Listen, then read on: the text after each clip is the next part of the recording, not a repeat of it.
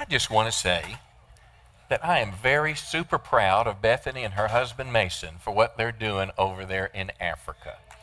Very proud. We miss you. We miss you. We miss you. But we're very proud of what you're doing with your life over there. Well, turn your Bibles, if you like. Proverbs chapter 18. We are concluding a series we've been doing the last 6 weeks called Healthy Relationships. And my hope, my intent has been to try to share some things from the Bible as the source of life, the source of God's wisdom that will help your family be better, that will help your friendships, to help your golfing buddies, your hunting buddies, the people you work with, to help you find a greater sense of harmony in these things. Remember the last 6 weeks we talked first about the foundation of a good, strong relationship, which is the fact that I'm committed, and we talked about what biblical love really means. I mean, no, biblical love is not a feeling. Biblical love is an action. We talked a week about marriage from Ephesians 5, then we picked up on children from Ephesians 6. We talked about relationship bombs, behaviors that can destroy our relationships. And last week we talked about hitting the reset button of forgiveness. When I've got my feelings hurt, when I'm offended, when something is strained a little bit. Just today, I was in my yard. I was spraying some weeds. And I was kind of walking through my wildflower patch with the little sprayer, and my mind just started reflecting on someone that had offended me. You don't ever have that happen, do you? And it was a long time ago. And guess what I did first? First I said, Lord, thank you for forgiving me. And I recognized the goodness of God's mercy in my own life. And then I said again, Lord, that I forgive them. Well, that's the kind of thing we've been talking about. But tonight we want to finish up and talk about the power our words have. What I say to make a relationship feel better or worse. Bethany, how'd you feel when I said I was proud of you just a moment ago? She said she teared up. Of course, she tears up if there's a sale at Dillard's. I mean, it's not hard to make Bethany tear up. Nah. Our words have power. Listen to what the Proverbs 18 says. I'll read it from a couple translations. The Message Bible says, words kill, words give life. They're either poison or fruit. And here's the key thing, you choose. You choose the words that you're going to say. The New Century Version says, what you say to another person can mean life or death. And those who speak with care will be rewarded. There's deliberateness in our word. The New King James Version says, death and life are in the power of the tongue. So this is how I memorized it. Well, the Bible says our words can either make our relationships stronger or they're going to tear them apart. And today we're going to look and see what the Bible says about 3 different parts of the message. The first literally is just building on this truth that my words have power. My words make a difference. My words are not just incidental, but my words have impact. And then we're going to explore why we say what we say. Why is what's coming out of my mouth either good or bad? Why is it happening? We're going to look in the book of James and see what it says about the tongue, and then we're going to go to Jesus said that's the source of the stuff is in our heart. And then I'm going to close with something very practical, 6 words or 6 phrases that people that I love need to hear about, and they need to hear from me regularly. So let's talk about the power of words. Matthew chapter 3. As we emphasize this main point of the message in healthy relationships, that the words we say are going to make my relationship stronger or tear them apart. Matthew chapter 3, verse 16, and I want you to imagine this scene. Jesus has come to John the Baptist to be baptized in water. Of course, you know the story. John said, hey, what are we doing here? You should be baptizing me. Jesus said, no, this needs to fulfill all righteousness. We've got a couple handfuls of disciples around him. But notice what happens. Jesus is baptized in water. He comes up wet, and the heavens open, and the Holy Spirit came down on him like a dove. Now listen to verse 17. A voice from heaven said this. I want you to say this with me. This is my Son, whom I love. I'm very pleased with him. Can you imagine? Jesus is coming up out of the water, and perhaps they saw the figure of a dove, perhaps they didn't. But the bottom line is they heard a word. They heard a voice from heaven. It's my Son, I love him, and I'm pleased with him. Here's my question. Why did God the Father say this to Jesus the Son? I suggest it's because Jesus needed to hear it. Certainly Jesus was God, but we forget sometimes that Jesus was a man, and what Jesus heard, "This is my son whom I love, I'm pleased with him," he heard, "You're valued, you're loved, and I approve of what you're doing." Now, if Jesus needed to hear that from the person that was most important to him, wouldn't you say your kids need to hear it from mom and dad? Wouldn't you say your spouse needs to hear it from their spouse? People that are important to us, when we hear these words, Jesus had the greatest mission a man ever had. The whole world depended on him to save us from our sins, yet it would be the most difficult task anyone had ever faced in the history of the world. And I suggest that God the Father knew that Jesus needed to hear affirmation, approval, and confidence from the person that mattered to him the most. And it was encapsulated when Jesus said, the Father said, "This is my son. I approve of you, I identify with you, I love you, and I'm very pleased with you." We would say it this way, "I'm very proud of you." Now, if I could contrast just a moment, imagine what Jesus felt there. I bet he had a big old smile on his face. Let me contrast a negative experience about the power of words. When I was 19, I joined the Navy. I was in a Navy boot camp. I was in a strange setting. About 100 guys were, I guess, in our company. And I was 19 years old. I was raised a little bit sheltered. I had a really good life. I had a lot of self-confidence. I was successful in most everything I'd done in my life. And here I am standing in the Navy barracks in front of my little locker here, and I've got my bed made and everything's cool. And this Navy lieutenant came in, and let me tell you what he did. His words were not affirming. He went through that barracks, and they were pulling out stuff. They were trying to psychologically break us, and he did it. Well, dummy me, he asked the question after he'd gone through all the beds and tore them all up and all our lockers and tore them up. He said, "Is there anybody in here that thinks you did the best you could to help to do on this inspection for yourself and for the rest of the guys in here?"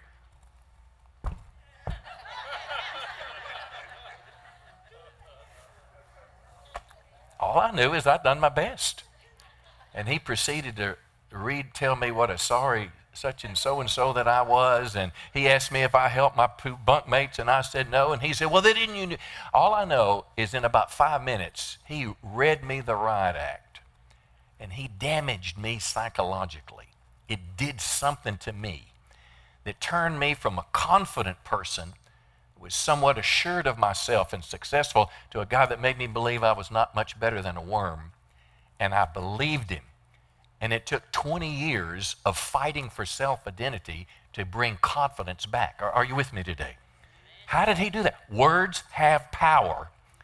And when we open our hearts to people, their words are either going to build us up or they're going to tear us down. The greatest coaches in the world have the ability to be able to criticize and confront behavior that's not right, but at the same time inspire and lift people up. This man crushed my spirit. Proverbs 18:14 says, "The human spirit can endure a sick body, but," what's it say? "Who can bear a crushed spirit?" And as I said, it took me the next 20 years to regain confidence that he took from me. Let's shift a little bit. Again, we're just illustrating at first the power of words, but where do these words come from? Either words that "I'm very proud of you" or "I hate your guts." You're going to be a success in your life, as you tell to your children, or "I wish you were never born." Why do we say what we say? We're going to start with the tongue, and then we're going to go towards the heart. James chapter 3, verse 5. James has been talking, and he speaks in quite great length about the power of the tongue, and he first likens it to the bit in a horse's mouth, and then he likens it to a rudder on a ship. He says it's the same with the tongue. It's a small part of the body. Go ahead, just stick your tongue out just a second. Can you see it? I can see about But this thing gets you in trouble. It's a small part of the body, but it brags about great things. A big forest fire can be started with only a little flame. Now think of that part. It brags about great things. I saw this old football movie that if you watched it with your remote control in your hand, you'd do okay. But It was about a father that was trying to inspire his son, but he was doing a terrible job. His son was a senior. Dad's team had won the state championship. He had this ring on his finger, and he put the ring in his son's face, and he said, I won the state championship, but you'll never win it. You are so sorry. Look at the way you play. You can't even hold on to the football, and he's sticking that ring in his face. What is this? The tongue brags about great things, and in its bragging has the power to destroy. Verse 6, it continues this language. The tongue is like a fire. It's a whole world of evil among the parts of our body. The tongue spreads its evil through the whole body. It is set on fire by, oh my. It starts a fire that influences all of life. What does that mean? That means the words that come out of my mouth, the negative words, the hurtful words, the demeaning words, have the power to influence everything and impact everything in the people around me. People can tame every wild animal, bird, reptile, and fish, and they've tamed them, but no one can tame the tongue. And might I add, without God's help. No one can tame the tongue. It is wild and evil and full of deadly poison.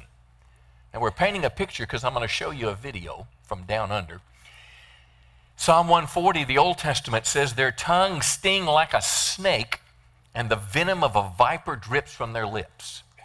You say, what could he be talking about? Take a peek at this little video about the power of this thing called the tongue. Well, that's right. Just walk away. I don't want to talk to you when you're like this. Well, go then. Just trying I'm to not help. away from you. You see what you've done this time? This is all your fault. You're ruining this family. You're so bloody selfish.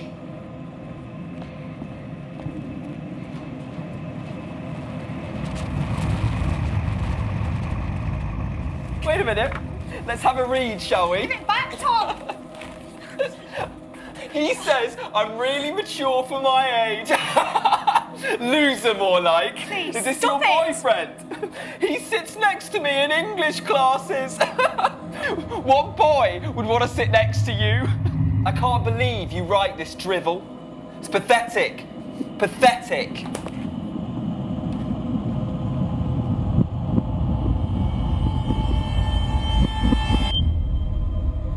Do you think I'm here to clear up after you? You're useless. Do you know that? She's not here anymore, is she? To look after you. And it's not my job. Grow up, you worthless idiot!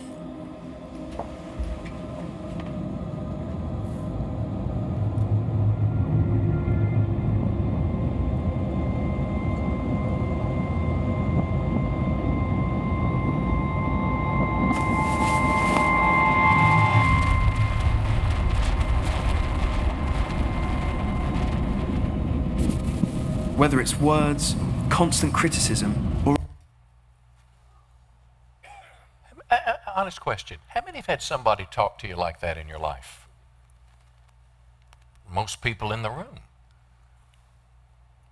Now, don't raise your hand on this one, but how many have talked to someone like that? See, I would say probably all of us at some level, because we've got two natures warring within us. Probably what you saw are people that just lived in the world that didn't know Christ. But yet, how many know when I become a Christian, the potential for change is there, but it's not automatic. Even Christians can allow themselves to get caught up with words that are coming out of the mouth that are hateful and spiteful.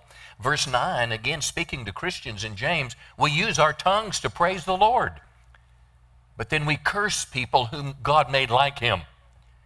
Praises and curses come from the same mouth. My brothers and sisters, this should not happen. For example, a parent is having an argument with a teenager before church. This father said, if your mother had used birth control, you wouldn't be here. Then they step in the sanctuary and Pastor Zach says, let's begin to sing. There's a dichotomy that goes on inside with us. Something's wrong. How can good and bad things come from the same mouth? Jesus tells us how this can happen. This is the most pivotal part of the message. What we say is a reflection of what's in our heart. We saw a video. We saw a child being demeaned by a father. We saw perhaps a brother and a sister, or perhaps a friend demeaning the sister. We saw a stepmother demeaning a young man, looking for some, as innocent and moldable as I was, as I stood at 19 before that Navy lieutenant. And words came into an open heart. What we say is a reflection of our heart. And if we want to change our words, we've got to ask God to change our hearts. Let me say it again. What we say is a reflection of what's in our heart. This tongue is not the problem. It's what this tongue has the capacity to bring out, and where it brings it out from, either encouragement and blessing, I'm proud of you, or you're stupid and you'll never amount to anything. It's coming from the heart. And how many know this is where God works? This is what God wants to do. God changes us from the inside out. God's not as concerned as we're concerned about how we look on the outside. God's concerned about how we look on the inside, and when He begins to change us on the inside, what comes out of our mouth is different. Come on, somebody say praise the Lord. But listen to what Jesus said about this. Matthew 12:34, He's talking about the Pharisees. He says, you're a brood of snakes. How could evil men like you speak what is good and right? What did He say? Say it with me. Whatever is in your heart determines what you say. Whatever is in your heart determines what you say. Matthew 15, verse 18, again, 3 chapters later, Jesus said the things that come out of a person's mouth come from the heart, and these defile them. For from the heart come evil thoughts. You see, Christianity has a starting place. We're born again. When we invite Christ to come in our life, when we come to the cross, make a confession or wherever it is, but when we commit our lives to Christ, there is the touch of God in our lives, but it is a starting place, not an ending place. It is not automatic that we change. It is not easy. We have to allow God by the Holy Spirit to change us on the inside. According to Jesus, if I want to change my words, I've got to change my heart. Because if my words are tearing relationships apart, I've got a heart problem, and I need to ask God to change me on the inside. Because I want to tell you this, friend, God can and God will. How many can say, I used to cuss a lot, but I don't cuss anymore? Wave your hand real big at me. Sure, I'm amazed how many ladies are out there that were former cussers. How many can say, I used to yell at people a lot, just rail on them, but I don't do that as much anymore? And I'm not saying you're perfect today, but I'm saying what's happened? God changes us on the inside. And this is the point I want to make. How can we change our heart? James says you're helpless to change your tongue. But my friends, the Bible teaches us that we can ask God, and God will bring change in our hearts. Galatians chapter 5, you remember the section he talks about the works of the flesh?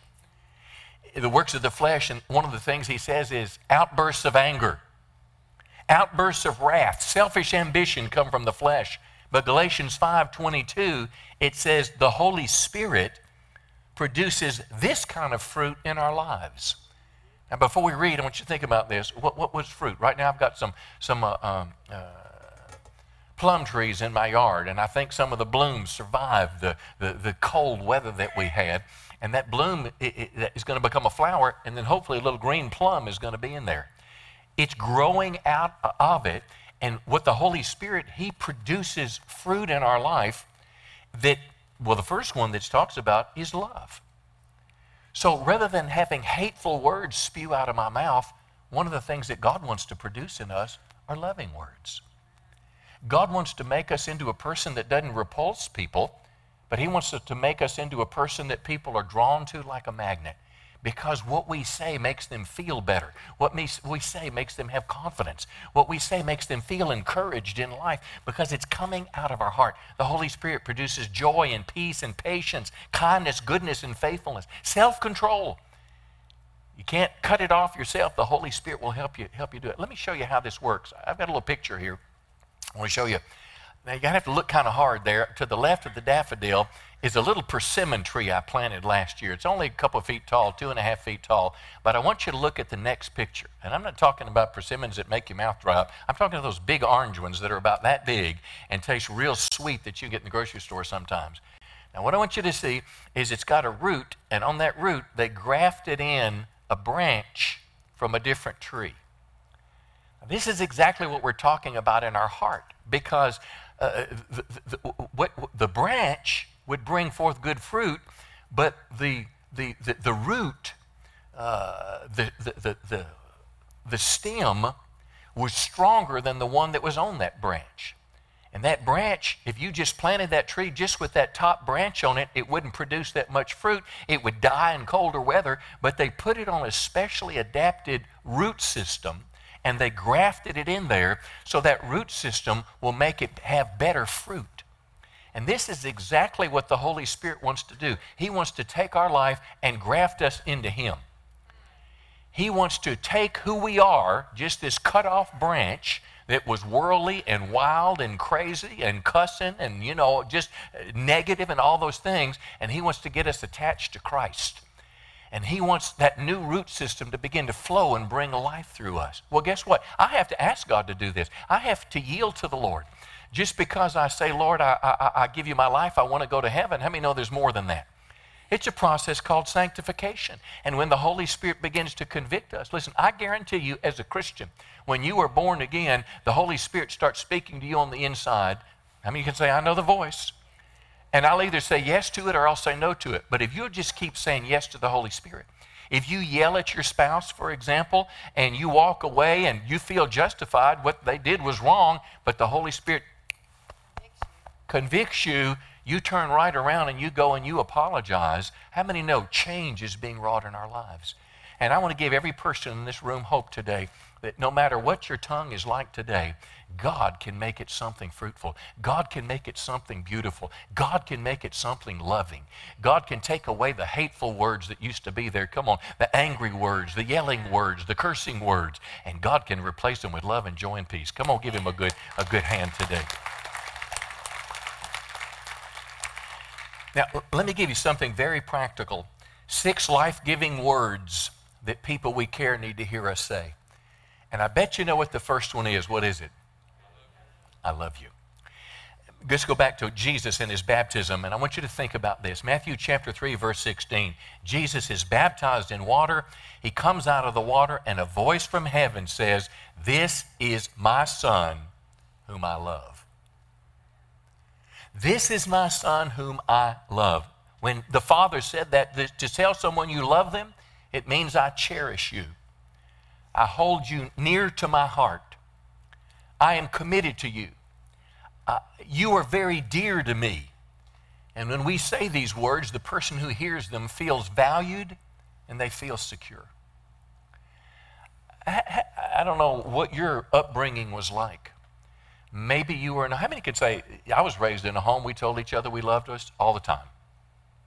Look how few hands were lifted. About maybe 25% of us. Most people were not raised in a home like that. Can I tell you, friend, if you will learn this habit, and I don't mean say it to the waitress now, come on. I don't mean saying I love you to the waitress. Listen, I have, as a Christian, I'm supposed to love everybody, but I don't tell everybody I love them. But my close friends, I say it all the time to men. And there's nothing sexual attached to it. It just simply means I care about you. You are special to me. You are valued in my life. I'll tell you, love needs to be expressed with words. It's not enough to feel it. We need to say it. Because the people that we're in relationship with have a deep need to hear it. See, sometimes their need is so great because of what they've had in the past. And if Jesus needed to hear, I love you, wouldn't you say that our close friends need to hear it too? Yeah. Everyone in this room needs to hear that I'm loved and I'm valued. Let's look at the second one. The first one was I love you, and the second one was I'm proud of you. We've touched on this. This will be the 3rd time in this series. Matthew chapter 3, verse 16. Let's read the verse again. Jesus is baptized. A voice from heaven says, "This is my Son whom I love." What's it say next?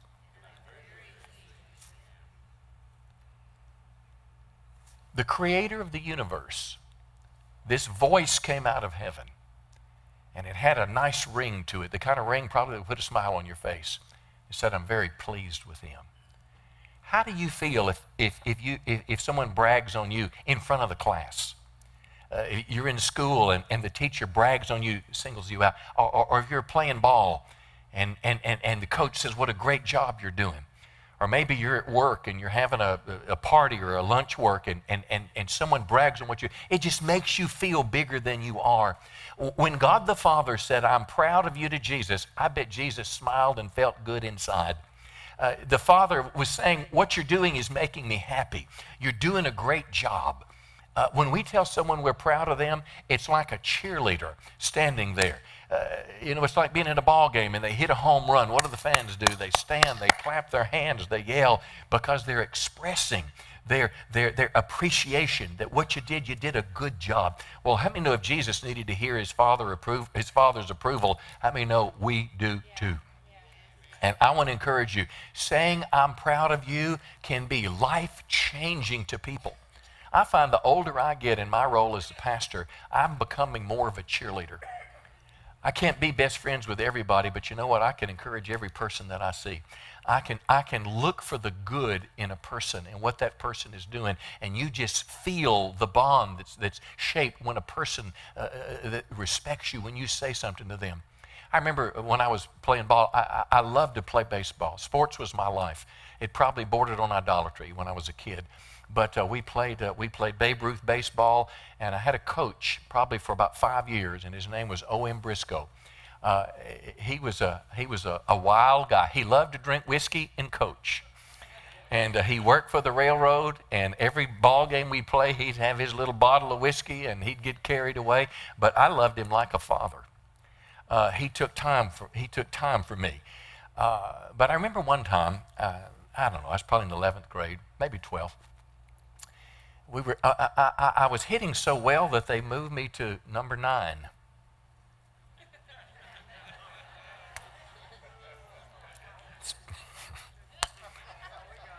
You got the picture? Well, we're playing in Olive Branch, Mississippi, and we are down by a couple runs, and it's the last inning, and the bases are loaded, and guess who's coming up to bat? Me. Now, me who had been grounding out, striking out, and bunting out for quite a while here, and had found my way from being first or second in the batting order down to 9th, and then O.M., again now, he liked to drink a little whiskey, and he's a little tight at this point in the game. He said, John Henry Miller, in this loud voice, come here, boy. I'm thinking, oh, God, he's going to take me out of the lineup in front of everybody. But he came up to me and he's put his arm around me. And he said, son, I believe that you're going to get a base hit. I don't remember exactly what he said, but the gist of it is he put something in me by telling me that he believed in me. And I went up there, true story, and I hit a triple. True story. And it came because somebody believed in me, but they said it. And I'm telling you, there is power in your voice. I don't care if it's in your workplace, your ball team, at home, your family, with your children, but you cannot say enough how proud of you they are. And again, it's not just for the great things.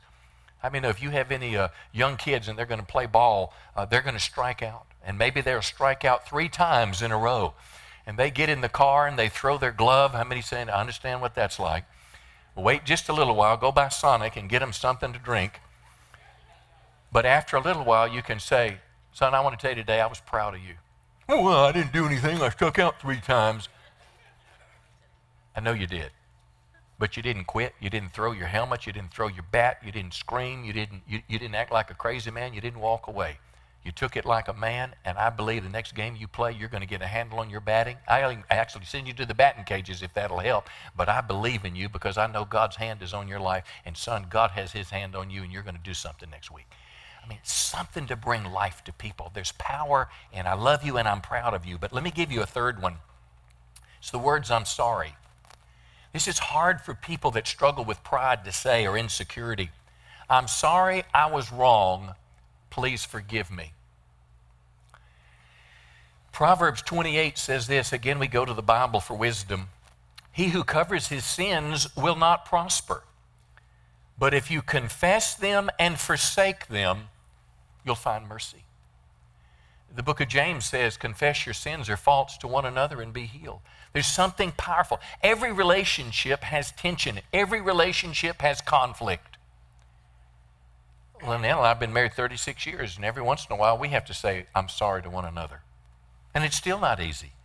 But if you will swallow your pride, saying I'm sorry has the potential to fix what's broken. And so sadly, what we often do in relationships is we wait for the other person to admit their fault. But if the bigger person, if you'll just take it on yourself, I'm going to be a restorer and a reconciler. And if they'll receive it, I'm going to acknowledge and I'm going to say it when I'm wrong. Because when I'm wrong, listen, the people around you will respect you more. I like old TV shows, and I was watching an old rerun of Andy Griffith the other day. And Andy, his girlfriend Helen, if you've ever watched old Andy Griffith, well, Helen had written a children's book, and it was going to be published, and she was very successful. They'd already given her $1,000, and the publisher was coming to town, and they were doing rewrites, and for 2 weeks, Andy hadn't had a date. She's been working every night, and pretty soon, Andy is getting jealous of Helen's success. So Andy does what most men would do. He finds him another date. Oh, yeah.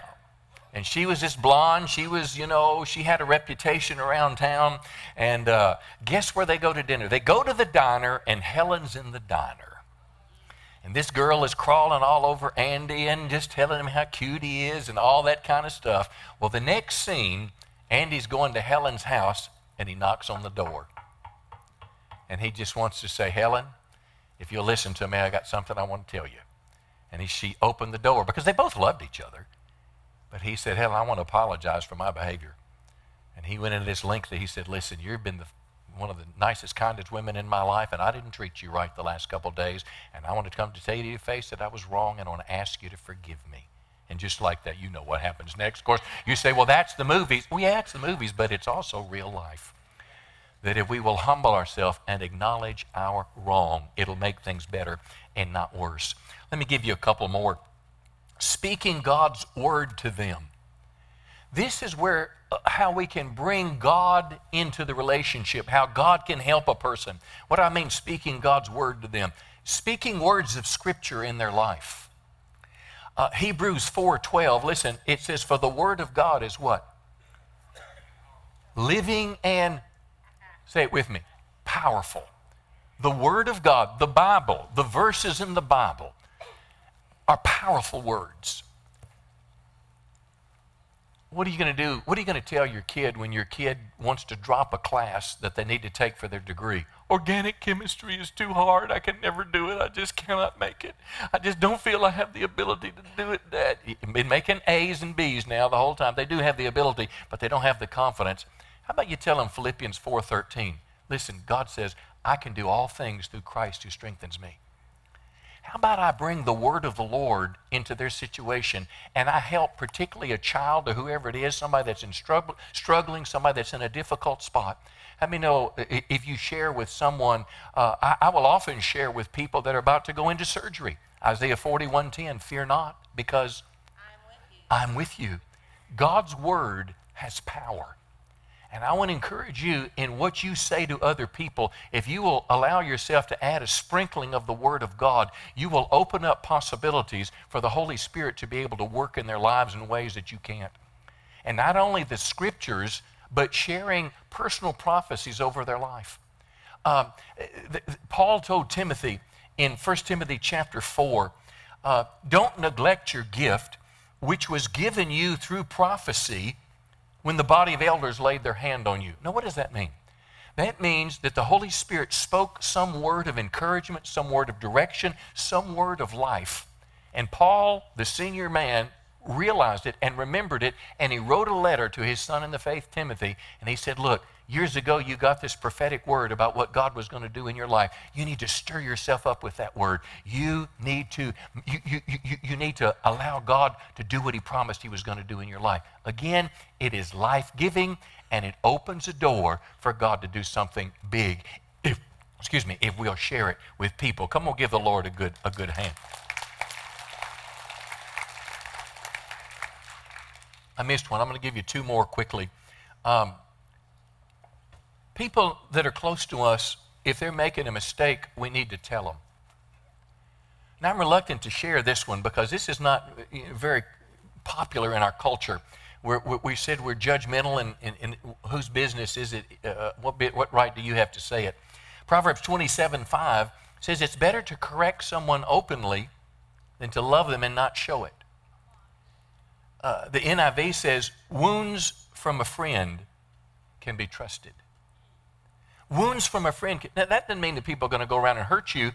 Nobody likes to be told they're wrong. Nobody likes to be told they're messing up. And how many know it's pretty awkward to tell somebody they need a breath mint?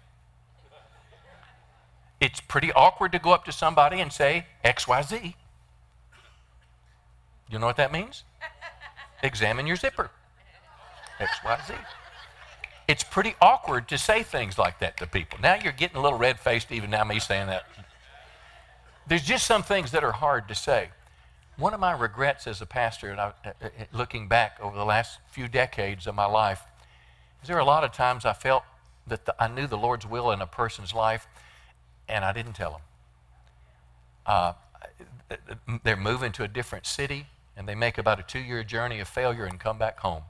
I've watched people that I just felt their marriage was going to be wrong, and I didn't do it. And I had to ask God to forgive me, because we don't want to meddle in other people's business. Come on, we don't want to be Mr. Judgmental, telling everyone. But if I really care about someone and they're about to make a mistake that's going to be costly in their life, don't you think we ought to tell one another? Don't you think it's better to hear it from a friend than let it come from the world? Yeah, I do too. I'm going to close with this. And the last thing is, I just called it practice the spoken blessing. What do you mean, Pastor? Well, Numbers chapter 6. Here's what Moses said. Moses said, God told Moses to tell Aaron and his sons to bless the people of Israel. Now, I bet you a lot of you have been in a church service and the pastor or whoever closed the service said these words at the end. Bless the people with this special blessing. And the priest would say, may the Lord bless you and protect you. May the Lord smile on you and be gracious to you. And may the Lord show you his favor, and may he give you peace. That just feels good just listening to it. Imagine if we began to have a spoken blessing for people in our world that we care about. How about when you're getting ready to send your kid off to school, and just before they get out the door, say something like this. John, may the Lord bless you and keep you today. May he make his face smile on you. I know I got to go, Dad, and may he do you good all your days. How about when you hug your wife going out of the house today? May God give you peace today, honey. I love you. Can't think of a better way to separate. Honey, I need to start doing that a little better, don't I? It's okay. You can say it. This just dawned on me here. But there's power in a spoken blessing. Because what you're doing is you're touching heaven and you're touching earth. And you're touching people that you care about. And you're making a vehicle and a channel. And it happens because of your words. Because there's power in our tongues for life and death. And I don't know about you, but I'm going to choose life. Give the Lord a good hand today. He's worthy of praise. Why don't you stand to your feet, and we're going to close tonight. And I want to ask you to make 2 commitments with me tonight as we go. Very practical message. But I want to ask you to make 2 commitments. And here's the first one. I want us to ask the Lord to help us change on the inside. I want us to ask the Lord, remember that picture of grafting that fruit tree on a better root and stock? Well, listen, if you could have changed yourself, if you're 45 or 50, you'd have already done it. But is it just possible that there's some help from heaven that we hadn't availed ourselves to? Is it just possible that we could ask God to help change us on the inside, and God would answer that prayer? Is it just that possible that God could help us deal with our temper? That God could help us deal with the negative words that come out of our mouth? And God could help our words be a blessing rather than a cursing? Lord, for all of us right now, I want you to just reach out to heaven and say, Lord, would you help me do that? I need the Holy Spirit to help change me on the inside. I've been a failure in parts of my life at changing myself. And you think about what's touched you, about weaknesses in your life, about the negative words, the context of it, who you say it to. Perhaps you just don't give praise. Perhaps you don't tell people that you're proud of them. Perhaps you don't say, I love you. Would you ask the Lord to help you start that new habit? Because it will literally be life-giving to people that are in your world. Help us, Holy Spirit. Sanctify us. The second commitment we want to make is what we're going to say to people that we care about.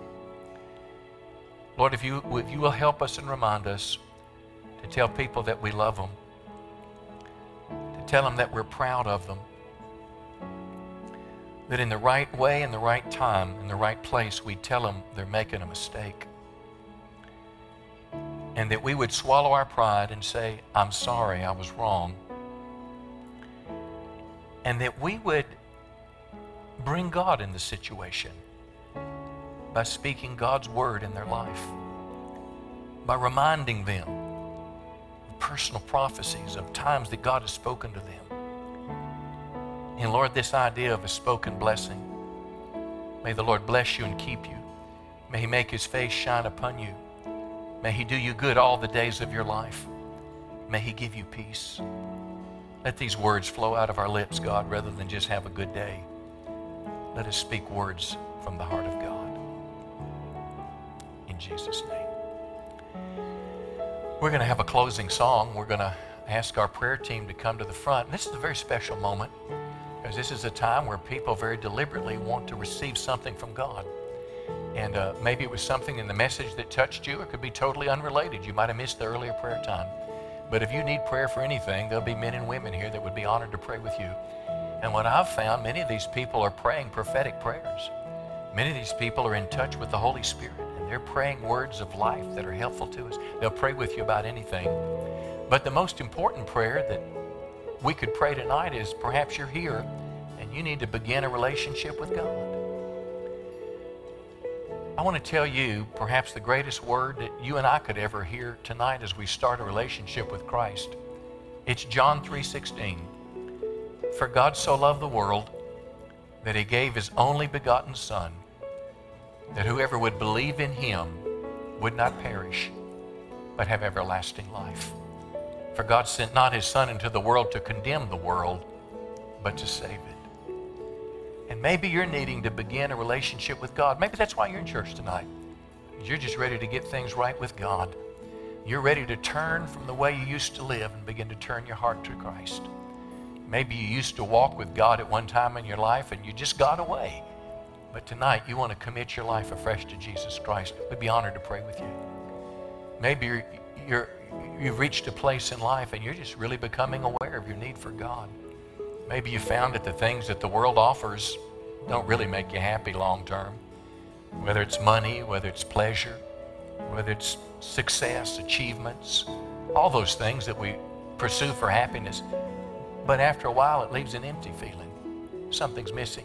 You see, God created all of us with a God-shaped hole in our heart that we'd never find true happiness and purpose until we become a follower of Jesus Christ, inviting Him to be a part of our life. That's what we'd like to do right now. If you're here today and say, Pastor, that's me, and I want to get my life right with God. Friend, I want to ask you to let us pray with you. When they begin to sing this last song, I'm going to ask that you just slip out of your chair and come right over to the cross. Coming to the front because you're walking away from the old life, walking towards Jesus Christ, the one who can bring change as only He can. Go ahead and begin to sing. We're going to have one last song. Our prayer team is coming to the front.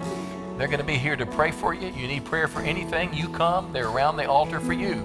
And most importantly, say, Pastor, I want to get my life right with God. We'll meet you at the cross. I love you and thanks for coming.